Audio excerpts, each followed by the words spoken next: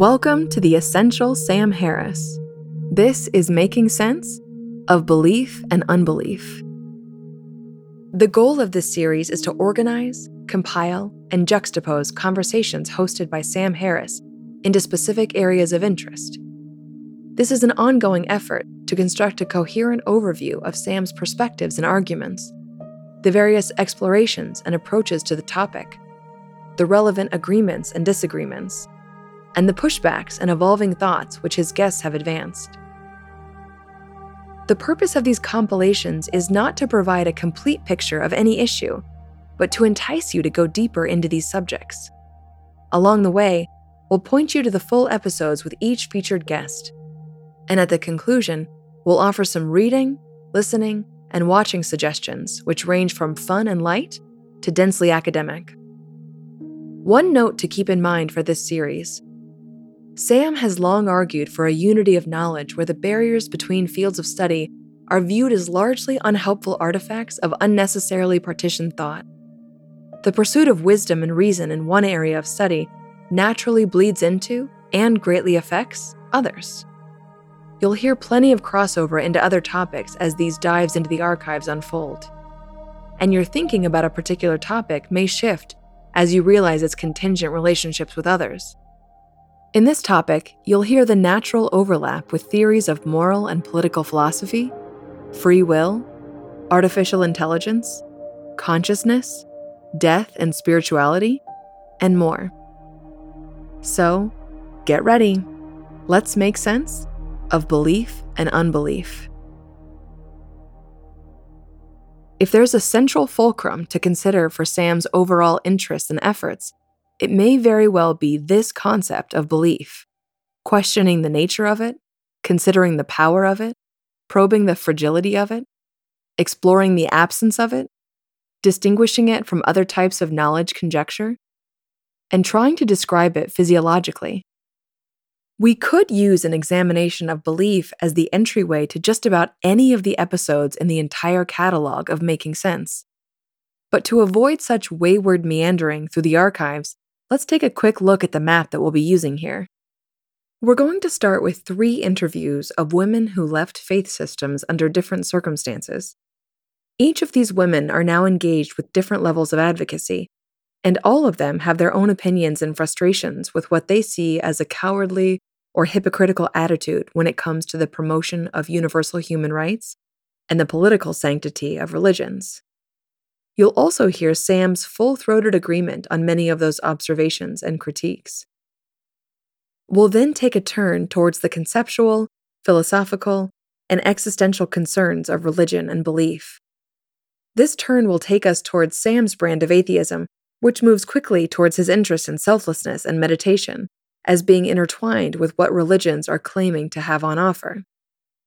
Then we'll take a step further away from the personal and let Sam and a guest play around with ideas of epistemology, or the frameworks for understanding how we know what we know. And finally, we'll come back and do something slightly different in this compilation. We'll borrow a few important moments from Sam's career which are not directly from the Making Sense archive. These will be 2 excellent audience questions from live events that echo familiar responses and concerns regarding Sam's advocacy of atheism. So let's start there briefly. Sam's atheism. We are really prisoners of literature right now. We are constrained to talk either explicitly about these books or in some vague conformity to these books. Every person in this room has more access to information and scientific knowledge and just what is now basic common sense than the authors of the Bible and the Quran.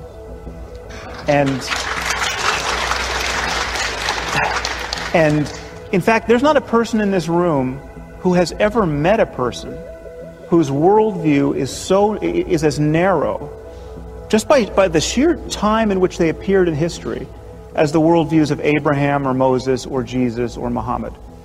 And until we grapple with that fact and honestly commit ourselves to a 21st century conversation about the possibilities of human well-being, we're just going to be at sea, and we're going to be trying to figure out whether we should pass laws about gay marriage and whether we should ban blasphemy at the UN and whether we should allow newspapers to print cartoons about the Prophet Muhammad.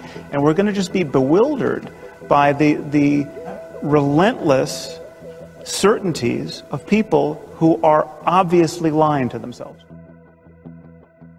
From time to time, new listeners are taken aback to hear just how deep Sam's distaste for religion runs, and how hostile he can appear to be to it. Sam's public career began in earnest with the publication of a book called The End of Faith, which will be recommended reading for this subject. He's described this book as his direct response to the events of September 11th, 2001. While he may change phrasing in certain passages if he would rewrite the book today, his attitude of frustration with the shielded, protected status of faith systems, at least in the U.S. at the turn of the century, would not be any less fierce. This book hit the shelves alongside Richard Dawkins' The God Delusion, Christopher Hitchens' God is Not Great, and Daniel Dennett's Breaking the Spell. All of the books were successful and launched what became informally known as the New Atheist movement.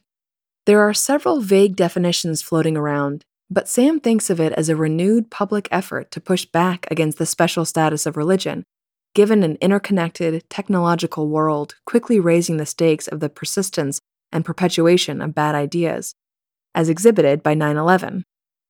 New atheism's most controversial impulse was also showing little hesitation to speak about individual belief systems as causing specific and distinguishable levels of threat and danger. Sam and the New Atheists took a stance that all religious belief systems are philosophically harmful, but that it is only honest and politically prudent to notice the specific political and social consequences that each system presents. It's important to note that that is a fluid stance that can and should constantly reorder its beliefs of most concern, given the complex contextual situation of global politics, technology, economic status, history, and much more. It also doesn't necessarily cast familiar codified religions as the eternally fixed targets of critique. Systems of political ideology, pseudoscience, and magical explanations can become the rational targets of objection given the right circumstance. Throughout this compilation, we'll be considering some of the debates around the tactical efforts which take aim at all of these harmful belief systems. An important tenet to start with in order to follow Sam through these conversations is this simple one which Sam espouses. Belief motivates behavior. Sam goes to great lengths to make this point. Bad ideas are a far bigger problem than bad people. By this he means that bad people are luckily quite rare. A bad person would be someone physiologically disposed to do harm, something akin to bad brain wiring or genetically determined sociopathic tendencies, where the person derives actual pleasure from inflicting harm and is physiologically unable to feel empathy. These kinds of people do exist, of course, and you should listen to our compilation on free will to understand how easy it should be to conjure an attitude of honest compassion towards them, while also safeguarding society from them. But what is overwhelmingly more common is that an otherwise perfectly good person has bad ideas which motivate his behavior, bad software running on good functional hardware. Sam points out what is simultaneously so frightening and encouraging about this fact. If we lived in a world that was chock full of actual psychopaths who were impervious to being persuaded by good ideas, that emergency would feel rather hopeless and dangerous. But because the mind and brain are generally open hardware systems, it matters greatly what kind of software is running on them. If we take it as a given that the vast majority of brains out there are perfectly capable of enacting good behavior, then there could scarcely be anything more important than trying to transmit good ideas to as many of them as possible. This stance motivates Sam's effort to persuade through argumentation rather than condemn and cast out. He sometimes summarizes this situation by saying that conversation and persuasion is really all we have as an alternative to violence, and we've surely had enough violence already. This doesn't discount the truth of an enormously regretful necessity of violence when the situation forces your hand. But that complicated point is best explored in our compilation on violence and pacifism. With that groundwork under us, let's go to our first clip. As we mapped out, this clip will be a personal story of shedding a religious belief system.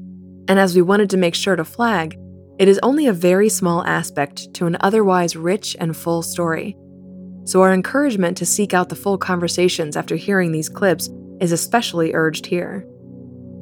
One of the different strategies of persuasion which is sometimes deployed by someone who is convinced that religious belief is a dangerous hindrance could be called militant atheism.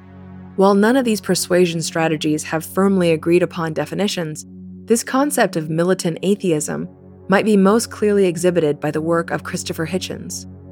He used sharp and relentless ridicule and attack aimed squarely at religious belief and institution. This attitude is certainly not for everyone, given its aggressive messaging and sometimes jeering tone. But we're about to hear someone's story that started with the intended defensive and retreating response that militant atheism can instigate, and eventually led to her taking a closer look at the charges coming her way. After failing to mount an adequate response, she was moved to reassess her belief system. This is an episode featuring Sarah Haider. Haider co-founded the Ex-Muslims of North America, which does non-belief advocacy work and runs a supportive community of questioning people. They provide safe and confidential outlets for Muslims who may have growing doubts and concerns about their religious faith. But for our purposes here, we're going to listen to her teenage encounters with militant atheism and her subsequent personal journey. We'll also stick with her conversation with Sam to hear a bit of mutual frustration with what they describe as a liberal confusion when it comes to open criticism of otherwise illiberal ideals. In the case of this clip, they'll be discussing the hijab specifically and the clash of feminism with religious freedom. This conversation is from 2017, and there will be some political references and cultural touchstones mentioned from that news cycle. This is Sarah Haider from episode 81, Leaving Islam. Speak for a moment about your background and just how you came to be one of the founders of Ex-Muslims of North America. Sure. So I grew up in what I would consider to be a pretty liberal Muslim family. I didn't know at the time that my upbringing was so liberal relative to other Muslims. I only found out as I began to meet other ex-Muslims about what their reality was to know how good I had it. But I grew up in a relatively liberal Muslim family, which means that they allowed me to move away for college. They allowed me to sort of be a little bit more independent than Muslims generally are. Where were you? Where were you growing up? I grew up in Texas. I was born in Pakistan, and I moved here, I think I was 7 or 8 when we immigrated to the United States. I remember the process of coming here. I remember the shock of coming to this country. I actually remember the first time I saw a woman in public whose legs were exposed. It was a flight attendant when we stopped in Europe on our way to America. And I remember the shock. I remember feeling, not really understanding what I was looking at and not really understanding that this was going to be a norm in America. Interesting. So when did you realize that you were a bit of an outlier in terms of your family environment with respect to religion? I started, well, I think most atheists would say this, and that's how I do identify as an atheist, that we were always sort of questioning. There were always sort of problems with religion, and I had them from an early age, but there was always ways for me to justify religious traditions that I may have found problematic. Until I got to be a little bit older, I was in my mid-teens when I really started looking at the religion in a really critical way. I started actually reading for myself the Quran and finding that there were problematic verses and things that didn't really make a lot of sense to me. And the more that I looked into it, the less that it made sense. And I actually encountered quite a few militant atheists, and this is why even to this day, I don't think that militant atheism is such a horrible thing, because it does push people like me to look into their faith, if only for the reasons that that we want to defend it. And that is what happened to me, that I knew some atheists, and they were, giving me some questions, some probing questions. And I wanted to be able to defend my faith. So that was one of the reasons that I looked into it with such urgency, because I wanted to be able to defend it. And I found that there really wasn't much there for me to defend. Were these ex-Muslims, or were these Westerners? These were Westerners. These were people who came from a Christian background and then left their faith, and then started pointing out the problems within Islam to me. And of course, I was offended. So this is, something that people talk about a lot, that Muslims are offended when you talk about their faith in a critical way, and that's to be expected. And I was offended. I remember being offended, but that offense, it doesn't really mean anything. And in the longer arc of what we're talking about, which is truth. And of course, people will be offended if you talk about something that they hold so dear. But it did push me to look into religion. Well, the offense is really a symptom of not having an argument. I don't get offended if someone claims that my deeply cherished mathematical beliefs or historical beliefs are false, because either they have an argument or they don't, and just offense never enters into it. The fact that we're in the territory where someone only has their offense to wield shows that there's a problem intellectually. That's probably a part of it. At that time, when I was first being confronted with the problematic verse of the Quran, I didn't know it was possible. That seems ridiculous, and as I'm saying it, it sounds ridiculous. But I remember at that time not knowing. You just didn't know what was in the Quran at that point when you first had these conversations. Right. I didn't know exactly what was in it, and I didn't know that it was even possible to look at it in anything, but as this extremely virtuous text. I didn't know that there was an interpretation like that out there. So when I first encountered it, it was quite shocking to me. You did an interview with Jeffrey Taylor, which was a great read, and you said one thing there that I wanted to read into this conversation. You said, "If Muslims feel they're being badly treated here in the United States, they can go to Muslim-majority countries. But where can a person like me go? I'm in the safest place I can possibly be, and yet I'm too afraid to tell people where I live. It's tragic for me that there's even a need for our organization." And that really does expose just how unique a position it is to be an ex-Muslim. You are in the safest place in the world to be if you're a Muslim, even, really. I mean, we can talk about the problem of anti-Muslim bigotry, but I think it is safe to say that most Muslims are safer in the U.S. than they are in most Muslim-majority countries, given how unstable and sectarian those tend to be. But for an ex-Muslim in the U.S.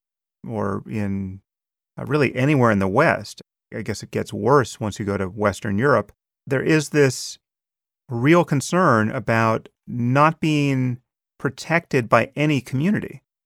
Right. And just to mirror your language, it's true that I believe it's true that most Muslims are safer in the West than they would be in a Muslim country. But more Muslims are safer in the U.S. than are ex-Muslims. Ex-Muslims are less safe in the U.S. Ex-Muslims are less safe in Western countries than your average Muslim. And I think that's a perfectly fair thing to say, and it should be extremely concerning. Yeah, and obviously you inherit all of the problems of, quote, Islamophobia, insofar as that is a problem. Having your name looking like someone who was born in Pakistan, you encounter the same bias or bigotry that any Muslim could be worried about going through an airport or in any other situation where that would become relevant. And yet you have this added concern, which I would argue is a far more pressing one, which is you have some percentage of the Muslim community that thinks what you're doing warrants a violent response. And you never know how big that percentage is or how much you're on their radar. And it bears repeating, this is unique to Islam. As badly behaved as Scientologists are when you take a good swing at that hornet's nest, they don't come and kill you. They can make your life miserable. They can sue you. They can show up at your office with a crazed look in their eyes and video cameras pointed at you 18 hours a day. These are bizarre people who are in an especially bizarre cult, but they don't commit murders and they don't commit suicidal acts of terrorism. And so this is, again, anyone who wants to defend Islam against the unique scrutiny that it merits at this moment has to deal with this fact that, as I said before, you have a play like the Book of Mormon that becomes a Broadway hit, and the Mormons take out an advertisement in playbill, in reprisal, right? Their reaction is really adorable. There's not the slightest concern that Trey Parker and Matt Stone will spend the rest of their lives being hunted by religious maniacs. And yet, no one can even imagine staging such a play about Islam at this moment. And the reasons for that are patently obvious and yet everywhere denied by people who complain about, quote, Islamophobia. Right. I mean, I think if Islam could get to where Mormonism is today, that we would be in a much, much better place. And I think that in itself should be telling. The hijab is a good way to illustrate the extent to which liberals are confused about this issue, because as you pointed out, it's ridiculous to see the poster, I think Shepard Fairey poster of a woman in a hijab as part of the Women's March. And, I understand why people on the left, why progressives have this tendency. I understand what they are trying to do, which is to stand for the freedom of religion for Muslims. And this is a laudable endeavor. This is something that I support. This is a tendency that I really love about the left. I like that they instinctively want to protect the little guy. Having said that, not everything done in the name of good intentions is necessarily good, and not everything done in the name of good intentions will help the people that you want to help. And in many cases, it might harm the very principles or the very people that you want to help. And I think this is, especially the hijab in context of women's rights, is a case where we can see this in a very clear way. And so I supported the Women's March. I supported, generally speaking, I'm women's rights are really close to my heart, and it's really important to me that feminism is something that becomes universal, that becomes global. So I support, generally speaking, these kinds of initiatives. But I was really disheartened to see that the hijab was suddenly it's become this totem. It's become this symbol of religious freedom, and it's pretty perverse. Given the context of what the hijab actually is, and given the religious justification for the hijab, which is distinctly anti-freedom. If this is your first time encountering those kinds of arguments, we encourage you to seek out the full conversations to understand the nuance, and how someone like Sarah Haider and Sam are well aware of the counter-arguments and common objections to these kinds of critiques. The moral math regarding how we talk about these things and who is best to talk about them in certain ways is quite tricky. But it's wise to go slowly through these emotionally charged issues and seek out a range of perspectives. It's also wise to note how easy it is to abandon solid moral ground when it seems to demand an outward expression that runs against the grain of one's tribe, whether that be political, religious, familial, or social. We're now going to a story of someone abandoning a belief system, which is quite personal to me. It's actually my story, and my first interview with Sam on Making Sense. I'll be breaking the fourth wall as your narrator for a bit here, and speaking to you directly. So, my name is Megan Phelps-Roper, and I grew up in the Westboro Baptist Church in Kansas. If that name sounds vaguely familiar, you might better recall the images of colorful signs with bold letters and messages like, "God hates fags." I grew up holding those inflammatory signs while picketing at funerals and learning the theology of the church, an institution founded by my grandfather, Fred Phelps. I tell my story in detail in a memoir entitled Unfollow, a memoir of loving and leaving the Westboro Baptist Church. In this next clip, Sam asked me about some of the specific doctrines and beliefs I held while I was a member of the church, and we chronicle a bit of my journey, how I started out professing intensely held religious beliefs that I took to be completely true, to the place I am now, reading a script for a prominent atheist philosopher. My experience has surfaced the strange nature of belief in my own mind. After we listen in on my conversation with Sam, I'll be back to reflect on what those beliefs were and how my process confirms many of the arguments and stances that Sam has outlined in his career. One familiar retort to arguments and stories like the ones we're sharing in this compilation goes like this: well, that's not real Islam, or that's not real Christianity, or that these people are just psychopaths who are going to do these things anyway. I'll provide some of my thoughts on those kinds of responses here. You should also know that for this conversation, Sam and I connected shortly after I'd read an article by Graham Wood entitled What ISIS Really Wants, an article which didn't tiptoe around the explicit link between religious doctrine and outward behavior. Needless to say, I found some parallels in this article worth discussing with Sam. So here's me talking with Sam from a very early episode of Making Sense. This is from episode 12 from 2015, an episode entitled Leaving the Church.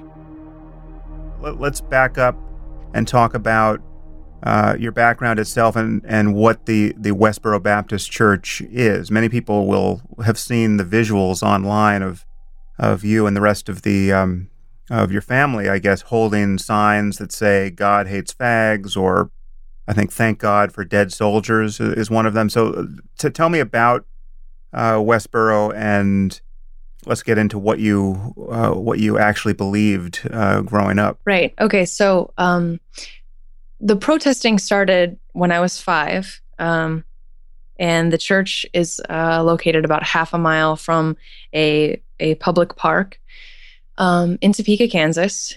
And this park was known as a place where gays could go and meet and have anonymous sex. And it was something that was well known in the community. And it was even listed in this nationally circulated address book of such places, listings across the country.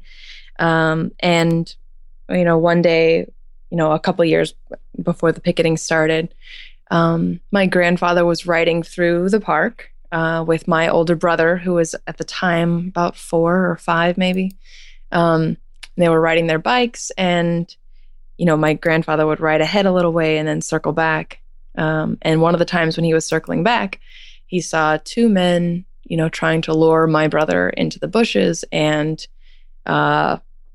just immediately wanted to do something about it. So he started writing letters to the city fathers and going to city council meetings, trying to get, the park cleaned up. It was really something that was well known. There were, journalists and cops. They were doing sting operations, and so it was an undeniable fact. So this was in what year? 88, 89. And this was your father or your grandfather who had this experience? My grandfather. Okay. Yes, my grandfather is Fred Phelps. Sorry, right. And he's the one who who was the first pastor of the Westboro Baptist Church. Was he a pastor already, or he just decided to become one at this point? So he was ordained when he was, I think, 16 or 17 in Utah, and he was kind of a traveling preacher. And then he ended up in Topeka, and he was preaching at a church called the Eastside Baptist Church, and they were about to start another church on the other side of town.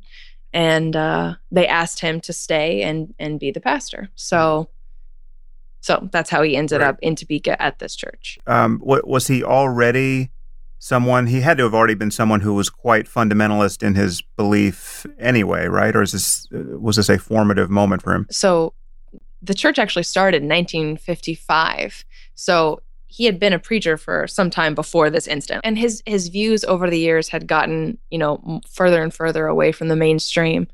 And so when this happened, and, he spent, I think it was about a year, maybe more than a year, trying to get the city to do something about it. And he said, okay, well, I'm going to do something about this myself. So that's when the picketing actually started. And it was just relatively innocuous signs like, watch your kids, gays troll this park, gays are in the restrooms and, things like that. And the response, from the community, other churches started coming out to counter protests saying things like God's love speaks loudest. There was a huge contingent of protesters counter protesters from KU, which is about half an hour away from the church, and so and it started. There wasn't much about God initially, but then when these churches started to counter protest, they were like, well, the Bible does say things about gays, and it's not good, and we are a church, and we have to address this issue. So that's how it initially got started. And then over the years, it just got more and more extreme. So first, gays were the target. And then it was churches for supporting gays and otherwise, not following what my grandfather and the church members believed. They weren't following what the Bible said, not just about gays, but about, premarital sex and divorce and remarriage and adultery. And then pretty quickly, the funeral protesting started. They were protesting funerals of gay people who had died of AIDS, and it was partly an attention-getting mechanism, but it was never just to get attention. I remember, and this is something that a lot of people, have charged the church with. Yes, they're not really Christian. They don't really follow the Bible. Here, look, they ignore this verse and this verse, but I remember listening to my grandfather in an interview a few years ago, and the reporter said, some people say that you're just doing these things to get attention. And he kind of looked at her like she was crazy or stupid and said, well, of course I'm doing it to get attention. How can I preach to these people if I don't have their attention? The charge that things are done just to get attention usually carries with it the insinuation that people don't really believe what they say they believe, that these expressions of hatred are just meant to be inflammatory, but aren't necessarily an honest statement of one's outlook. Was there any distance between what you and the rest of the family believed and what you were saying publicly, or were you just simply giving voice to your actual worldview? No, we were just giving voice to our actual worldview. I mean, my family didn't come to the table with hatred for LGBT people, and then look to the Bible to justify that hatred, which is a common charge.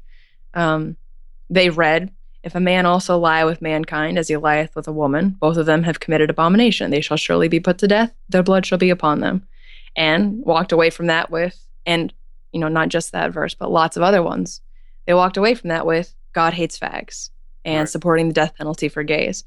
And to categorically deny a connection between those words from Leviticus and our beliefs, to say that we read into the text what we wanted to see, is I think to be blind to the nearly all-encompassing power of that sort of blinding faith. And it's that's why it was such almost a relief to read in Graham Wood's article to say that ISIS is Islamic, very Islamic. It's not a matter of ISIS being representative of Muslims as a whole. It's a matter of them drawing inspiration from the text. Yeah. And the church and your grandfather are sometimes mentioned in this connection. So what I find as someone who criticizes the link between religious belief, in this case, Muslim jihadist ideas, and a phenomenon like ISIS, I find that people who don't like that connection very much will say, well, we have our extremists. We have the Westboro Baptist Church. Now, it's always a frustrating thing to hear, as though what your family has done is in any way analogous to what is happening throughout much of the Muslim world, and in particular in Syria and Iraq right now. But your family's church is often held out as the most extreme variant of Christianity in the West, and in particular in the U.S. I'm wondering if that's true. I actually don't. I'd like to just find out precisely what you believed on other topics. So, what are other killing offenses? What else would your grandfather pull out of Leviticus as actionable? I might say adultery, but we never. This was one of the things that. So I had Okay, for one, they're not actually trying to institute a theocracy. They don't believe that the United States. They believe that the world is going to end and that only a tiny remnant of humanity, which is to say the church itself, but only the true the elect of God. So they're not trying to actually change the laws. They're not actually trying to make anything happen with the government. They don't believe it's possible, and so it's not something that they pursue. But that question about death penalty for fags, that was the very first point. The very first real question that I had about our theology. When I say question, I mean doubt. The first thing I realized that we were wrong about. And it came from a conversation with a Jewish guy on Twitter. Mm-hmm. It was really, I'm advocating for the death penalty for gays, and and I'm quoting these verses from Leviticus, and he says, well, what about this member of your church who had a child out of wedlock? And I said, what about her? She repented, so she doesn't deserve that punishment. And he says, yeah, but that's also a sin worthy of death. And and also, didn't Jesus say, "Let he who is without sin cast the first stone"? So this is the first time, stepping back from that and realizing, if she had been killed, just as if you kill someone as soon as they sin, you completely cut off the opportunity to repent and be forgiven, which is a major foundation of Christian theology. This is what we were preaching: repent or perish. You have to repent and follow God's laws and live as we live, and that's the only way to heaven. And then for him to say that, quoting Jesus, "Let he who is without sin cast the first stone," I realized, because we would always answer that quote, because people would throw that in our face all the time. We would answer that by saying, yeah, but we're not casting stones. We're preaching words. All we have are words. We put words on signs and we stand on public sidewalks. We're not hurting anybody. But we were advocating for the government to kill people. And what was Jesus talking about about there, if not the death penalty? So, I take that to, my mom and a few other people in the church, and was just immediately shut down. It's like, no, Leviticus calls for the death penalty. If that penalty was good enough for God, then it's good enough for us. Romans 1 says that gays are worthy of death, and so are their enablers. No. So what did your mom say about the analogy to the other member of your family who had a child out of wedlock? That I was getting wrapped around an axle. Like, oh, it's just not this an important piece of theology, or that the point is they're not going to do it. That's what she said.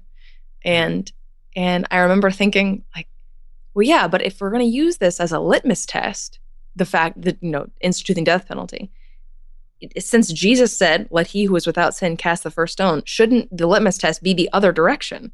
Shouldn't the fact that we don't do that be, showing that we're obedient to God and such? Yeah. So, well, one thing that I think we should flag here is that it's often believed on the atheist, secularist, rationalist side of the conversation that you just can't reason people out of their heartfelt religious convictions, because there's this meme that has gone around, often attributed to someone like Mark Twain. I don't know who actually said it, but the idea is that if you can't reason somebody out of something they didn't reason themselves into, but it's clearly not true. And anyone who's actually been in dialogue with many people like yourself over the years knows it's not true. Is your effort to make your beliefs self-consistent, and this person on Twitter pointing out a logical contradiction in your beliefs was an entering wedge for you, which ultimately separated you from these ideas that had been drummed into you. So I want to get into what you now believe in a minute, but I want to linger for a moment. In 2019, I spoke with Sam on Making Sense again, around the time of the release of my book. The way I now conceive of those old beliefs is something like this. They made complete sense to me at the time, within a context of assumptions that I took to be unquestionable. Specifically, that the Bible was literally true, and that the interpretation by the Westboro Baptist Church was completely accurate. I took those claims about reality as givens, and I was operating in a world where they were solid facts. Sam's reflection that bad ideas are a much bigger problem than bad people resonates deeply with me. With the rules of the world that I assumed myself to be in, I had all good intentions and was trying my utmost to be a good person. This may seem like an odd claim, given how hateful my behavior appears from the outside, and it's challenging for some people to fully comprehend. When I revisit my behavior, I fully understand that I did not have a broken brain that was causing my actions, and my family members who were behaving in similar ways, nearly all of them continuing with that behavior still, also don't have broken brains. There is an unignorable, determinative variable causing that behavior, and it's their belief about reality. Now, of course, that belief is not the only variable resulting in their behavior. There are many complex psychological factors on the table. Things like loyalty to family, fear of ostracization, financial dependency, reactionary personalities, and so much more. But Sam emphasizes and insists that belief, and specific beliefs, must be acknowledged as causes of specific outward behavior. While this may seem uncontroversial and obvious, the implications have become politically radioactive given the tension with competing principles like tolerance of other cultures, ideas, belief systems, and identities. Before I build the fourth wall again and morph back from included guest to narrator, I want to underline a contrast between my shedding of belief with Sarah Haider's. It's hard to know what other collisions with criticism and challenge to my beliefs would have resulted in, but what ended up pushing me to a close examination and eventual collapse of the first principle claims I held was not so much an aggressive, militant atheism approach with mockery and insult, but rather a steady, prolonged conversation and exposure to very patient conversation partners. Many of those conversations happened on Twitter. We have a compilation dedicated to Sam's interest in social media, which we recommend in light of the unique role that plays in my story. But now, let's go to another personal account of someone leaving a faith system.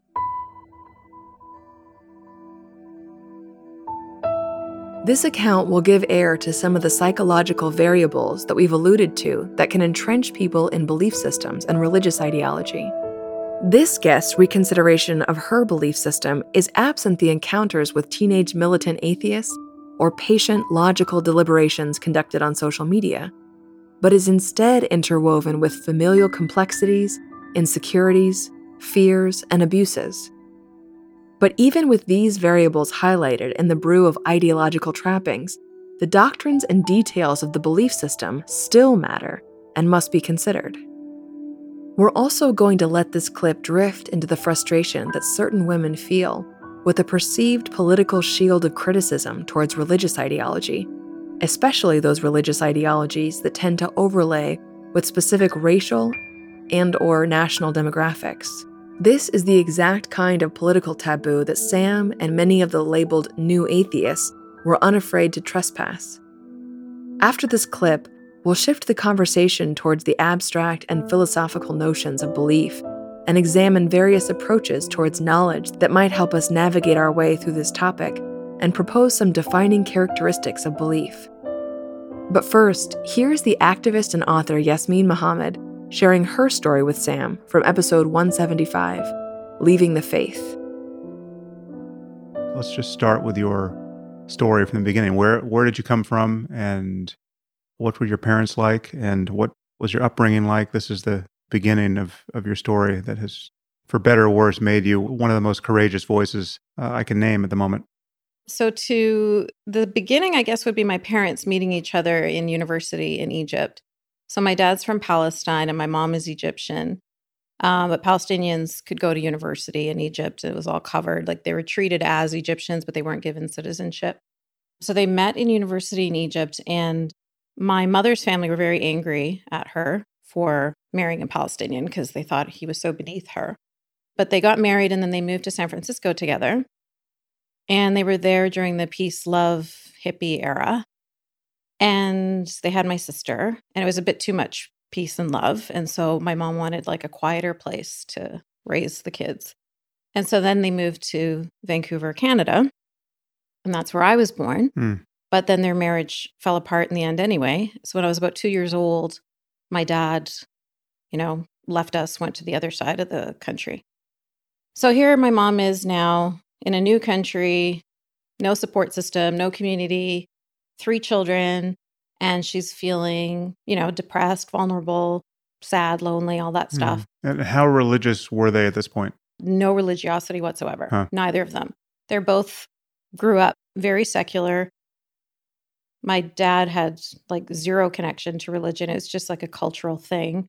He's very anti-Israel, just being Palestinian, but there's no religious, like him personally. He wasn't he wasn't practicing. And then my mom's all alone. And so she goes looking for a support system, and she goes looking at the mosque for community. And at the mosque, she finds a man who is already married, already has 3 children, but he offers to take my mom on as his second concurrent wife. Right. So, she is happy to have somebody take care of her and take care of her kids. And so she's willing to put up with whatever he's dishing out. My dad was abusive towards her. He used to hit her. And this man never hit her. He'd hit us, of course, but he never hit her.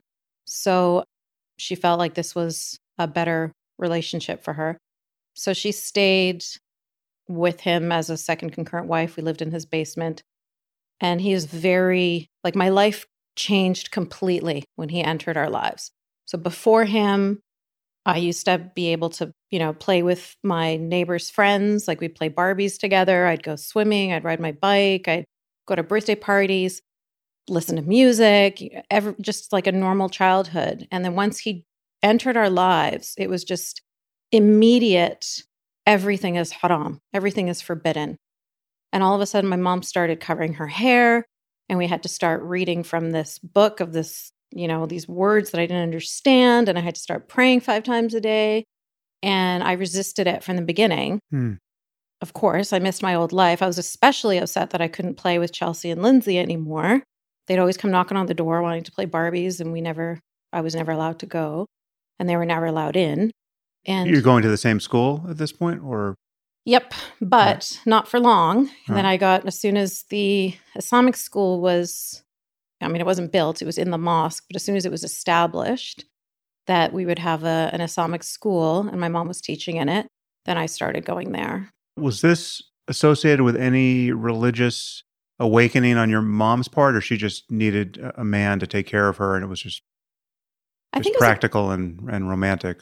That's the right word. I don't know if romantic is part of it. I think practical for sure. And it was a combination of both of those things. So she needed, I think, she was happy to have somebody to take care of her. But then also she just became a full-on born-again Muslim. So she just entered it, like she just jumped all in. It was never, if you see her wedding photos, she looked like a Bond girl, like short wedding dress, big, huge beehive. There was a belly dancer at her wedding. And to go from that to the woman that raised me that I remember is just a pretty shocking difference. And I used to always, resent that. I'd be like, how come you got freedom? How come you got to live like this? Look at your pictures when you were a kid. How come I don't get that life? And she'd say, because my parents didn't know any better. And I'm raising you better, and you're going to be a better person, and you're going to go to heaven. And my parents did the best they could, but they were wrong. And so how old are you when you're expressing these doubts or? Well, I was about 6 years old when he entered our life. And I resisted all the way up at probably about 9 years old is when I stopped, because that's when the hijab was put on me and I started going to Islamic school, and it was just too much. So you can't really fight anymore when everything in your life is, pushing you in one direction. You just, succumb, especially when you're a kid. But according to my mom, I was never, good enough. The devil was always whispering in my ear and making me question. I always asked questions, right? Like, if Allah created everything, who created Allah and stuff like that? And like, how could I even? These are such blasphemous, if Adam and Eve are, the parents of all people, are we all children of incest? So these basic questions of, that a kid would ask, I'd get in trouble for them. So was there any point where you just went hook, line, and sinker and fully adopted the worldview without doubt? Did you always have some doubt humming in the background? The doubt humming in the background finally went quiet once I was forced into the marriage with Issam. So once I married him and I wore niqab, so that's like full face covering, the gloves, everything, I was so diminished that I didn't have anything left. There was, and I also kind of made the conscious decision that, I was desperate for my mom's love and approval. My sister was always the good girl that always listened and never questioned. And I wanted that. I wanted to have, that relationship with my mom. So she kept on pressuring me to marry this man. And I eventually gave in because I thought, you know what, maybe she'll actually love me if I follow what she wants me to do. I'll marry the man she tells me to marry. I'll do everything the way she says to do it. I've been fighting against this my whole life. What happens if I just let go and see if she's actually right? And how old are you at this point? So I'm 20. And I did let go. And I did follow exactly what she said.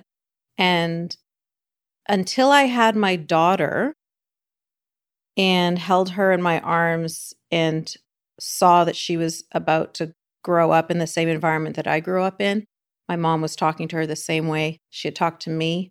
Her father was talking about FGM and her dying a martyr for Allah and things like that. And I'm like, okay, enough. I could maybe accept this world for myself, but I'm not going to accept it for my daughter. There's no way she's going to live this same life. And was he Egyptian? Yeah. Yeah. And I think people aren't generally aware that FGM is practiced in Egypt. Like 98% of Egyptian women. Basically like Somalia in terms of the prevalence of that practice. So, and this was just a fully arranged marriage or it had been encouraged once you had met him? So it wasn't fully arranged in that I didn't know I was going to marry him my whole life. Sometimes people arrange marriages for their kids like from the get-go. But it was definitely a forced marriage, which is a very common thing in the Arab world. So it's like, this is the man we want you to marry. And then you basically just get introduced to him. And the woman doesn't need to consent. Like in Islam, it says silence is consent. So if you just sit there and cry, it's like, okay, we're good. Yeah. You're now, that's like saying I do. And so it was, you get pressured into it in the same way you get pressured into everything else. So it's just like wearing the hijab, and you get given two choices. Like, do you want to go to heaven or do you want to go to hell? Do you want to be a good, pure, clean girl, or do you want to be a filthy whore? Like, these are your choices. Make the right choice. So forcing you into a marriage is similar kind of coercion. So it would be things like, there's a hadith that says, heaven is at the feet of your mothers. So your mother gets to decide whether you're going to go to heaven or not. So this was the one that was used all the time. And it's a very dangerous weapon for an abusive mother to have. So she would use that one. She'd say, you're never going to go to heaven unless I approve you to enter heaven. And if you don't marry this man, you will never go to heaven. You will burn in hell for eternity. And you will suffer here on earth because you are no longer my daughter. I want nothing to do with you. I won't even allow you to come to my funeral because I don't, as far as anyone is concerned, you're no longer my family. And then when you die, you'll burn in hell for eternity. So go ahead and make the choice. Yeah. Yeah. So, and you're wearing the niqab at this point? At what point did that happen? Hijab was at 9 years old, as far as I could remember. Yeah. And then once I was engaged to him, started wearing the niqab, he got it all delivered from Saudi Arabia.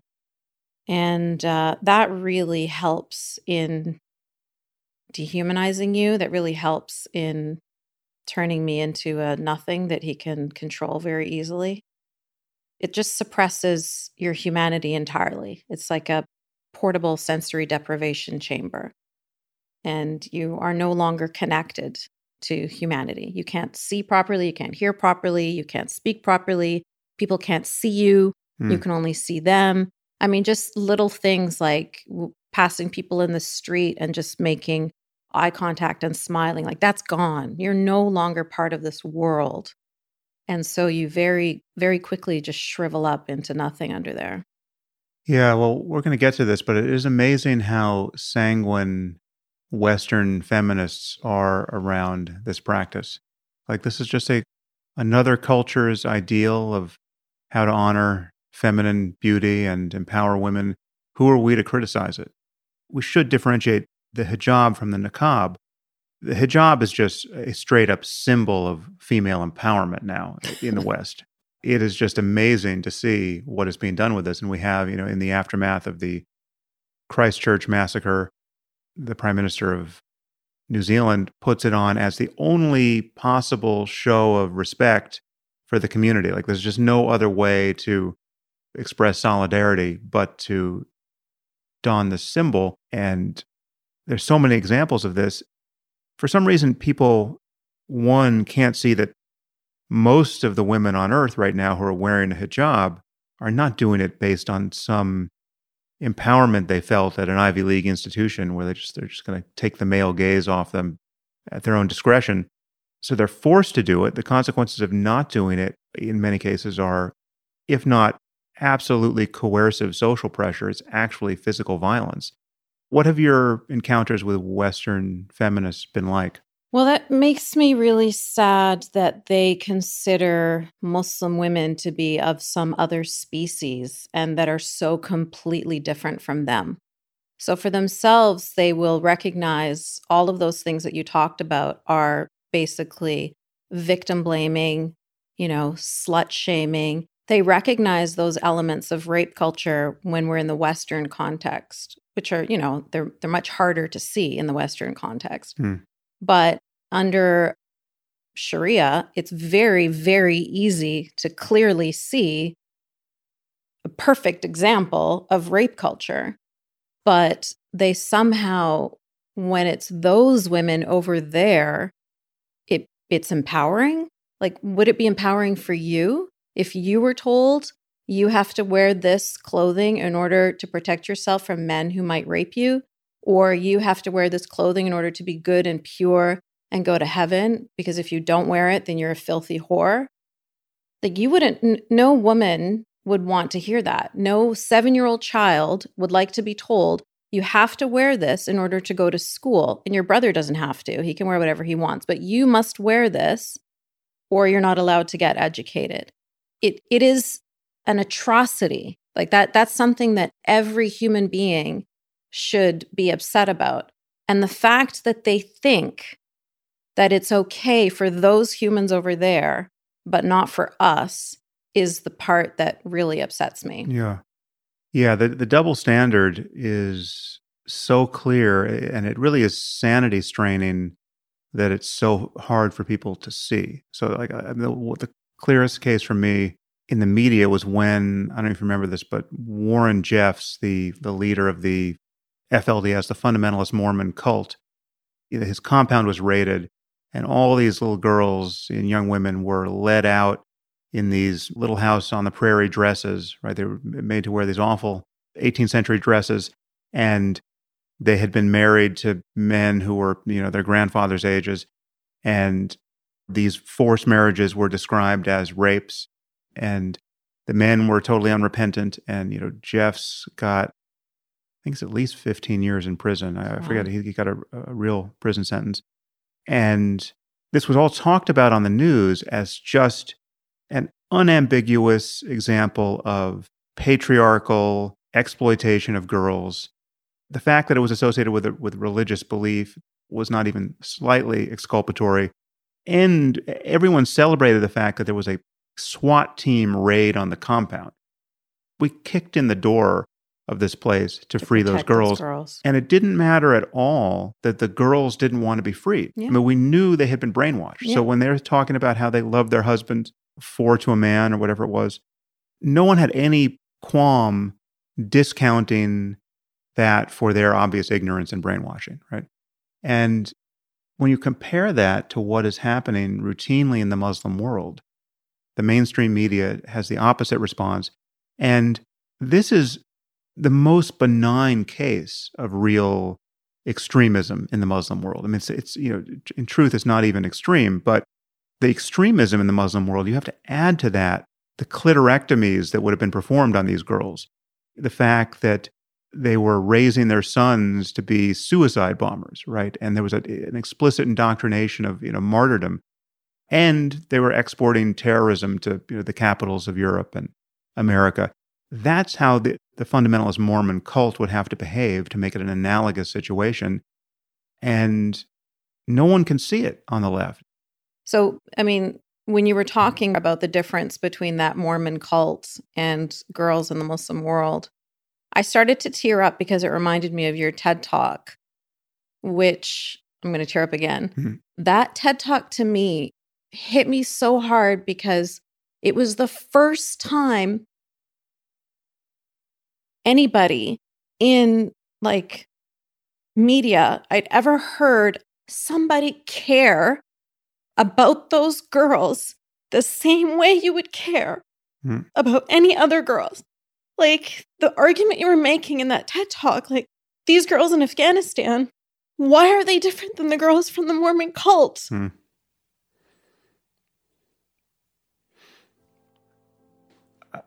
Sorry, Sam. Yeah, no, that's great. That TED Talk was Yeah. Thank you so much. That's you don't have to apologize. This is good radio.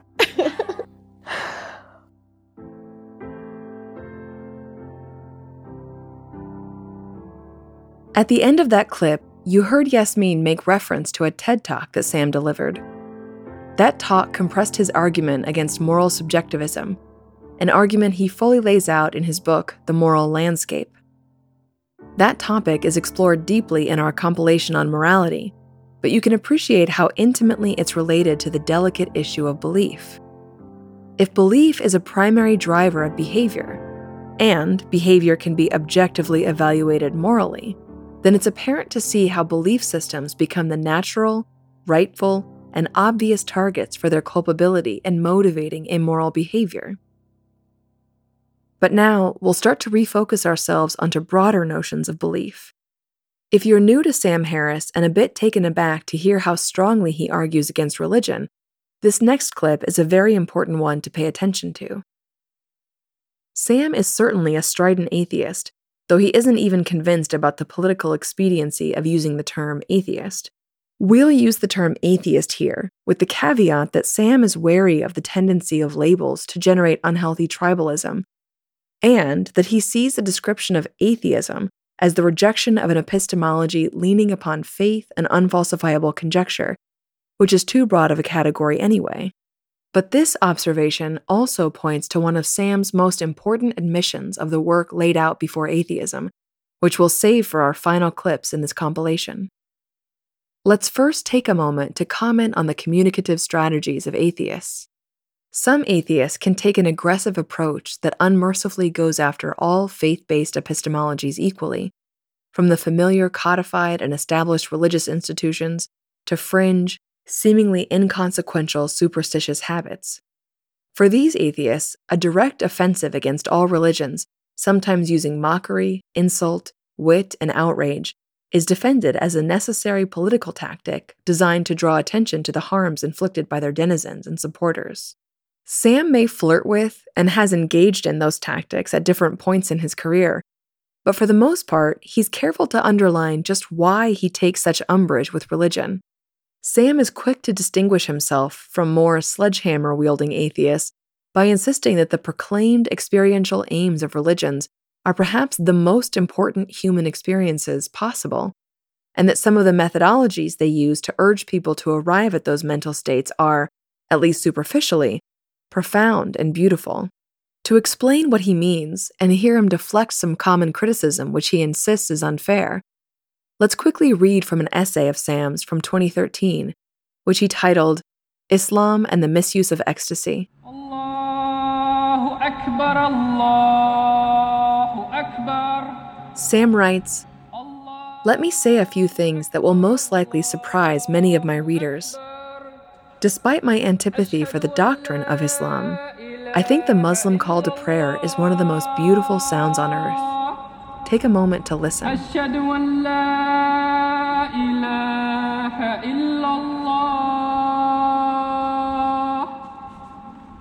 I find this ritual deeply moving, and I am prepared to say that if you don't, you are missing something.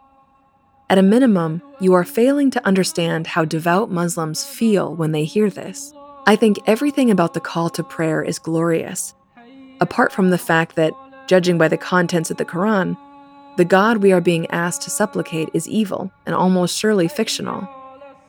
Nevertheless, if this same mode of worship were directed at the beauty of the cosmos and the mystery of consciousness, few things would please me more than a minaret at dawn. I also have no problem with spiritual devotion, ecstasy, and awe. In fact, I think they are among the most important experiences a human being can have. I just object to the incredible ideas that surround such experiences in every church, synagogue, and mosque. I also worry that certain religious beliefs make devotion, ecstasy, and awe both divisive and dangerous. Again, my tolerance for difference is much higher than my critics understand. I'm not a scared white guy who is put off by the howls of the natives. In fact, I've done a fair amount of howling with the natives myself. I know what these people are experiencing, and I value many of the same experiences. This empathetic theme in Sam's critique of religion will become more apparent as we move through these clips. So now we'll take that turn we mapped out, shifting away from the personal stories and letting Sam take us deeper into the abstract and philosophical reasons he rejects religious faith so strongly. Not just from the politically obvious ways that the 3 clips thus far make clear, but from a conceptual and existential level. To hear some of this in action, let's go to another clip. This one comes from a live event that Sam did with 2 other atheist authors, Richard Dawkins and Matt Dillahunty in Vancouver. Richard Dawkins especially is known to exhibit more of the direct, unabashed derision of religion, offering little patience for its intent and becoming a bit of an avatar of the sharp-tongued, godless critic of the decade. In this clip, we'll hear how Sam places himself slightly apart from his fellow presenters by emphasizing the spiritual core of religious efforts as aiming at something truly worthwhile and important.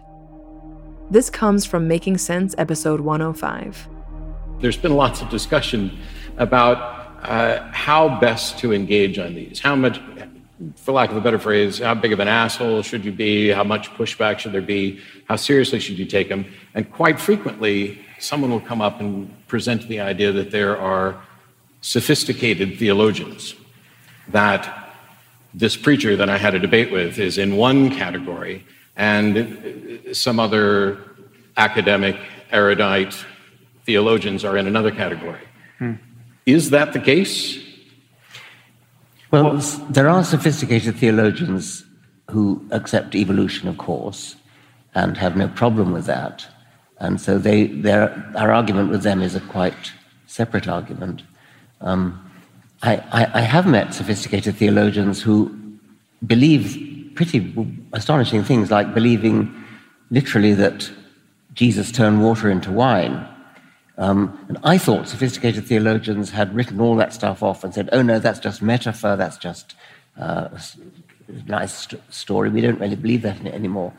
But I have spoken to very, very highly qualified, sophisticated theologians, highly educated. They accept evolution totally, but yet they think Jesus turned water into wine and walked on water and rose from the dead and was born of a virgin. All very unscientific ideas, and still they call themselves sophisticated theologians. Well, first we should acknowledge that sophistication is better insofar as it means moderation and less of a commitment to the most dangerous ideas. But my problem with so-called sophisticated theology is that no one ever admits where the sophistication is coming from. It's coming from a loss of faith in specific doctrines. I mean, it's getting hammered into them from the outside. So it's coming from science and a modern conception of ethics. a universal conception of human rights, a sense of how unseemly it is to think that anyone, by virtue of being born in the wrong place, is going to spend eternity in hell just because they didn't happen to hear the good word from their parents. So they lose their purchase on those dogmas, and yet they retain this conviction that Jesus was born of a virgin or was resurrected and will be coming back. And those are just it's a God of the gaps argument in certain cases, but there's just certain questions where science hasn't yet closed the door to belief, and so they're putting all of their chips on those questions. We might have slightly different views of what a sophisticated theologian is, which is probably a testament to how it's actually not sophisticated theology, but obfuscated theology. What gets labeled as sophisticated theology is the exact same thing. It's not like the arguments of these sophisticated theologians are any more sound than the arguments of Ray Comfort. It's just that they're better speakers. They're actually less sound in one way, in that they don't. So the belief system is still anchored to a belief in revelation. They're still fixated on the texts, but they have ignored much of what seems untenable in the texts. And they don't have an argument about why that's okay. Because if God wrote any of these books, and nowhere in the book does God say, well, you could ignore the first half because now I'm getting to the good part. It's all God's word. So it's actually a less principled position than fundamentalism. And that's why it's always, in my view, unstable in the face of fundamentalism, because the fundamentalist always has the advantage of saying, listen, I'm going to read the whole book. I'm going to take the most plausible interpretation of it. I'm going to read every word as literally as possible. And that always begins to fixate on more divisive, more doctrinaire, more irrational ideas. At least with a fundamentalist, you know what you're arguing against. Yeah. You're not arguing against a wet sponge. No, it seems perverse to say it, but there's actually more integrity to the most fundamentalist position, because there's simply one irrational move, which is the belief that this book is perfect in every word. But the moment you believe that, well, then it is in fact rational to try to connect all the dots as reasonably as possible. But sometimes they really don't say anything. They say something like, well, God is the ground of all being. Right. Or God is the essence of isness, or something. Well, actually, I have a soft spot for that kind of yes. I mean, I don't like the theistic version of it, but this is perhaps the only argument I can adduce in favor of so-called sophisticated theology, which is there's an experience that people have, Christian contemplatives, say, or really contemplatives in any tradition, and have had for millennia, which does provoke those sorts of noises from people. I mean, the problem is you get far enough into any of these contemplative traditions, and everyone begins to sound like a Buddhist. And then if you're in the 14th century in Christendom, the Inquisition shows up at your door, as they did to Meister Eckhart, who happily died of natural causes just in time. But there's an experience that people have of losing their sense of self, say, and feeling at one with the universe or the world, or having some kind of ethical, just a full ethical reboot of their hard drive where they feel love that they didn't know was possible, right? A kind of self-transcending love. Yeah, I'd enjoy that, I think. There, you begin to hear Sam move swiftly from arguments against the existence of God into his interest in the self, meditation, consciousness, and many other topics which, in some atheistic circles, get dismissed as pseudo-religious endeavors which are beside the point of the immediate threat of religious devotion in the world. We'll save Sam's deepest arguments about what there is to discover in the investigations of the illusory nature of the self for their own compilations, but we'll use this opportunity to again distinguish Sam as an atheist who is comfortable swimming in the waters of spirituality, and even uses that word with only mild apology. In fact, his book, Waking Up, brandishes the subtitle, A Guide to Spirituality Without Religion, and he devotes the first few pages to having that word, spirituality, on the cover. He describes his fruitless search for a word which truly points to the deep kinds of experiences that he has in mind, which are not only real, but of supreme importance to an inner life worth seeking. After trying out words like contemplative, transcendental, mystical, and boundless, Sam dragged himself back to the word spiritual, a word that invokes the metaphysical impossibility of a spirit as its root, something that seems to fly in the face of an atheist. But this word is something that Sam wears comfortably enough, and when properly understood, it also informs a reader or listener as to just why he is so repelled and dismayed by the religious tendency to co-opt any inner feeling like this and cast it as a religious experience. This, more than anything else, looks to Sam like an act of deceitful religious fraud and theft of something more fully and deeply achieved by secular means. But of course, the role that communal experience and simultaneous collective participation plays gives the historical, established religious institutions a strange advantage and a stubbornly persuasive argument for their place in the world, even a world which subscribes more loosely to their professed doctrines. But we'll save that consideration for our outro. We're now going to continue on our map into the realm of epistemology. This next clip is from one of Sam's most famous and, depending on who you ask, most frustrating episodes of Making Sense. We're going to listen to some of Sam's first conversation with a controversial and now very popular author, speaker, and psychologist, Jordan Peterson.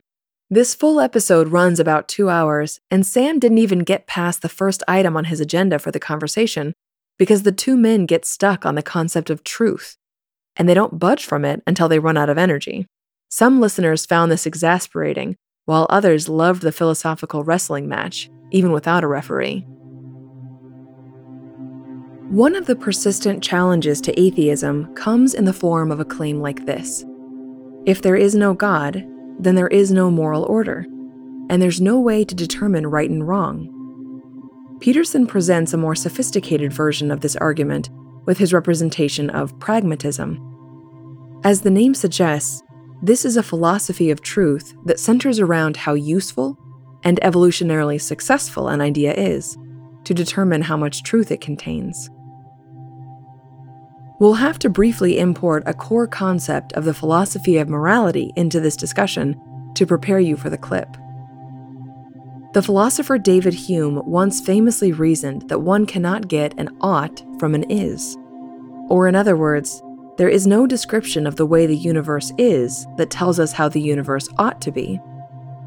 Sam contends that many thinkers have taken this observation way too far and completely severed questions of science and explorations of what's out there from moral judgments of what we ought to do in the world.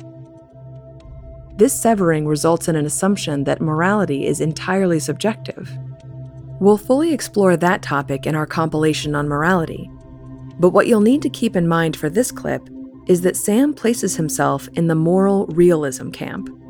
He takes the position that there are moral truths to discover that are objective and can be uncovered, or at least deeply informed, by methods of science. Or in the very least, Sam believes that the severing of is questions from ought questions is a nihilistic disaster. This position and argument for secular paths to objective morality gives him confidence that the worry that morality needs a God to command it and divinely transmit it to us is an unnecessary fiction. Peterson, however, is not so confident in that. To him, God is not only necessary, but true enough, because God works to bridge the impossible is-ought gap for us. So his phrasing of the worry that without God there is no morality can be understood as an insistence that without oughts we will descend into suicidal nihilism.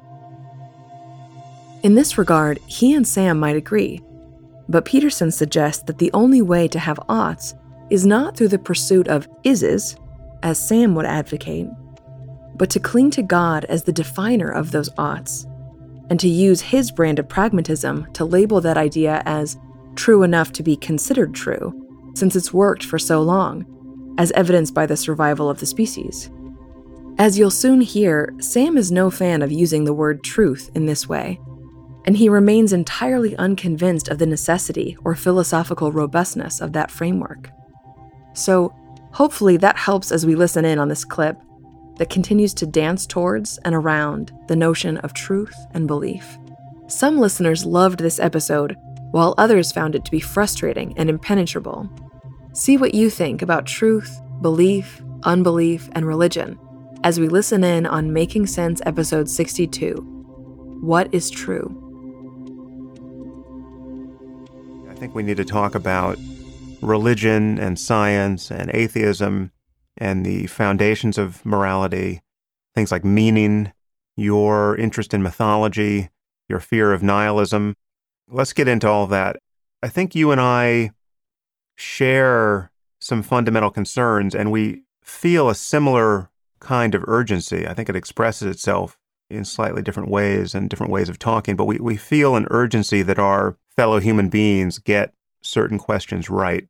I think a good starting point is the concept of truth. I've heard you say in a variety of ways that religious truth isn't scientific truth, and that the difference here is that science tells you what things are, and that religion tells you how you should act. Yeah, that's a good, I'm going to approach that obliquely to begin with. So I've been thinking a lot about the essential philosophical contradiction between a Newtonian worldview, which I would say your view is nested inside, and a Darwinian worldview, because those views are not the same. They're seriously not the same.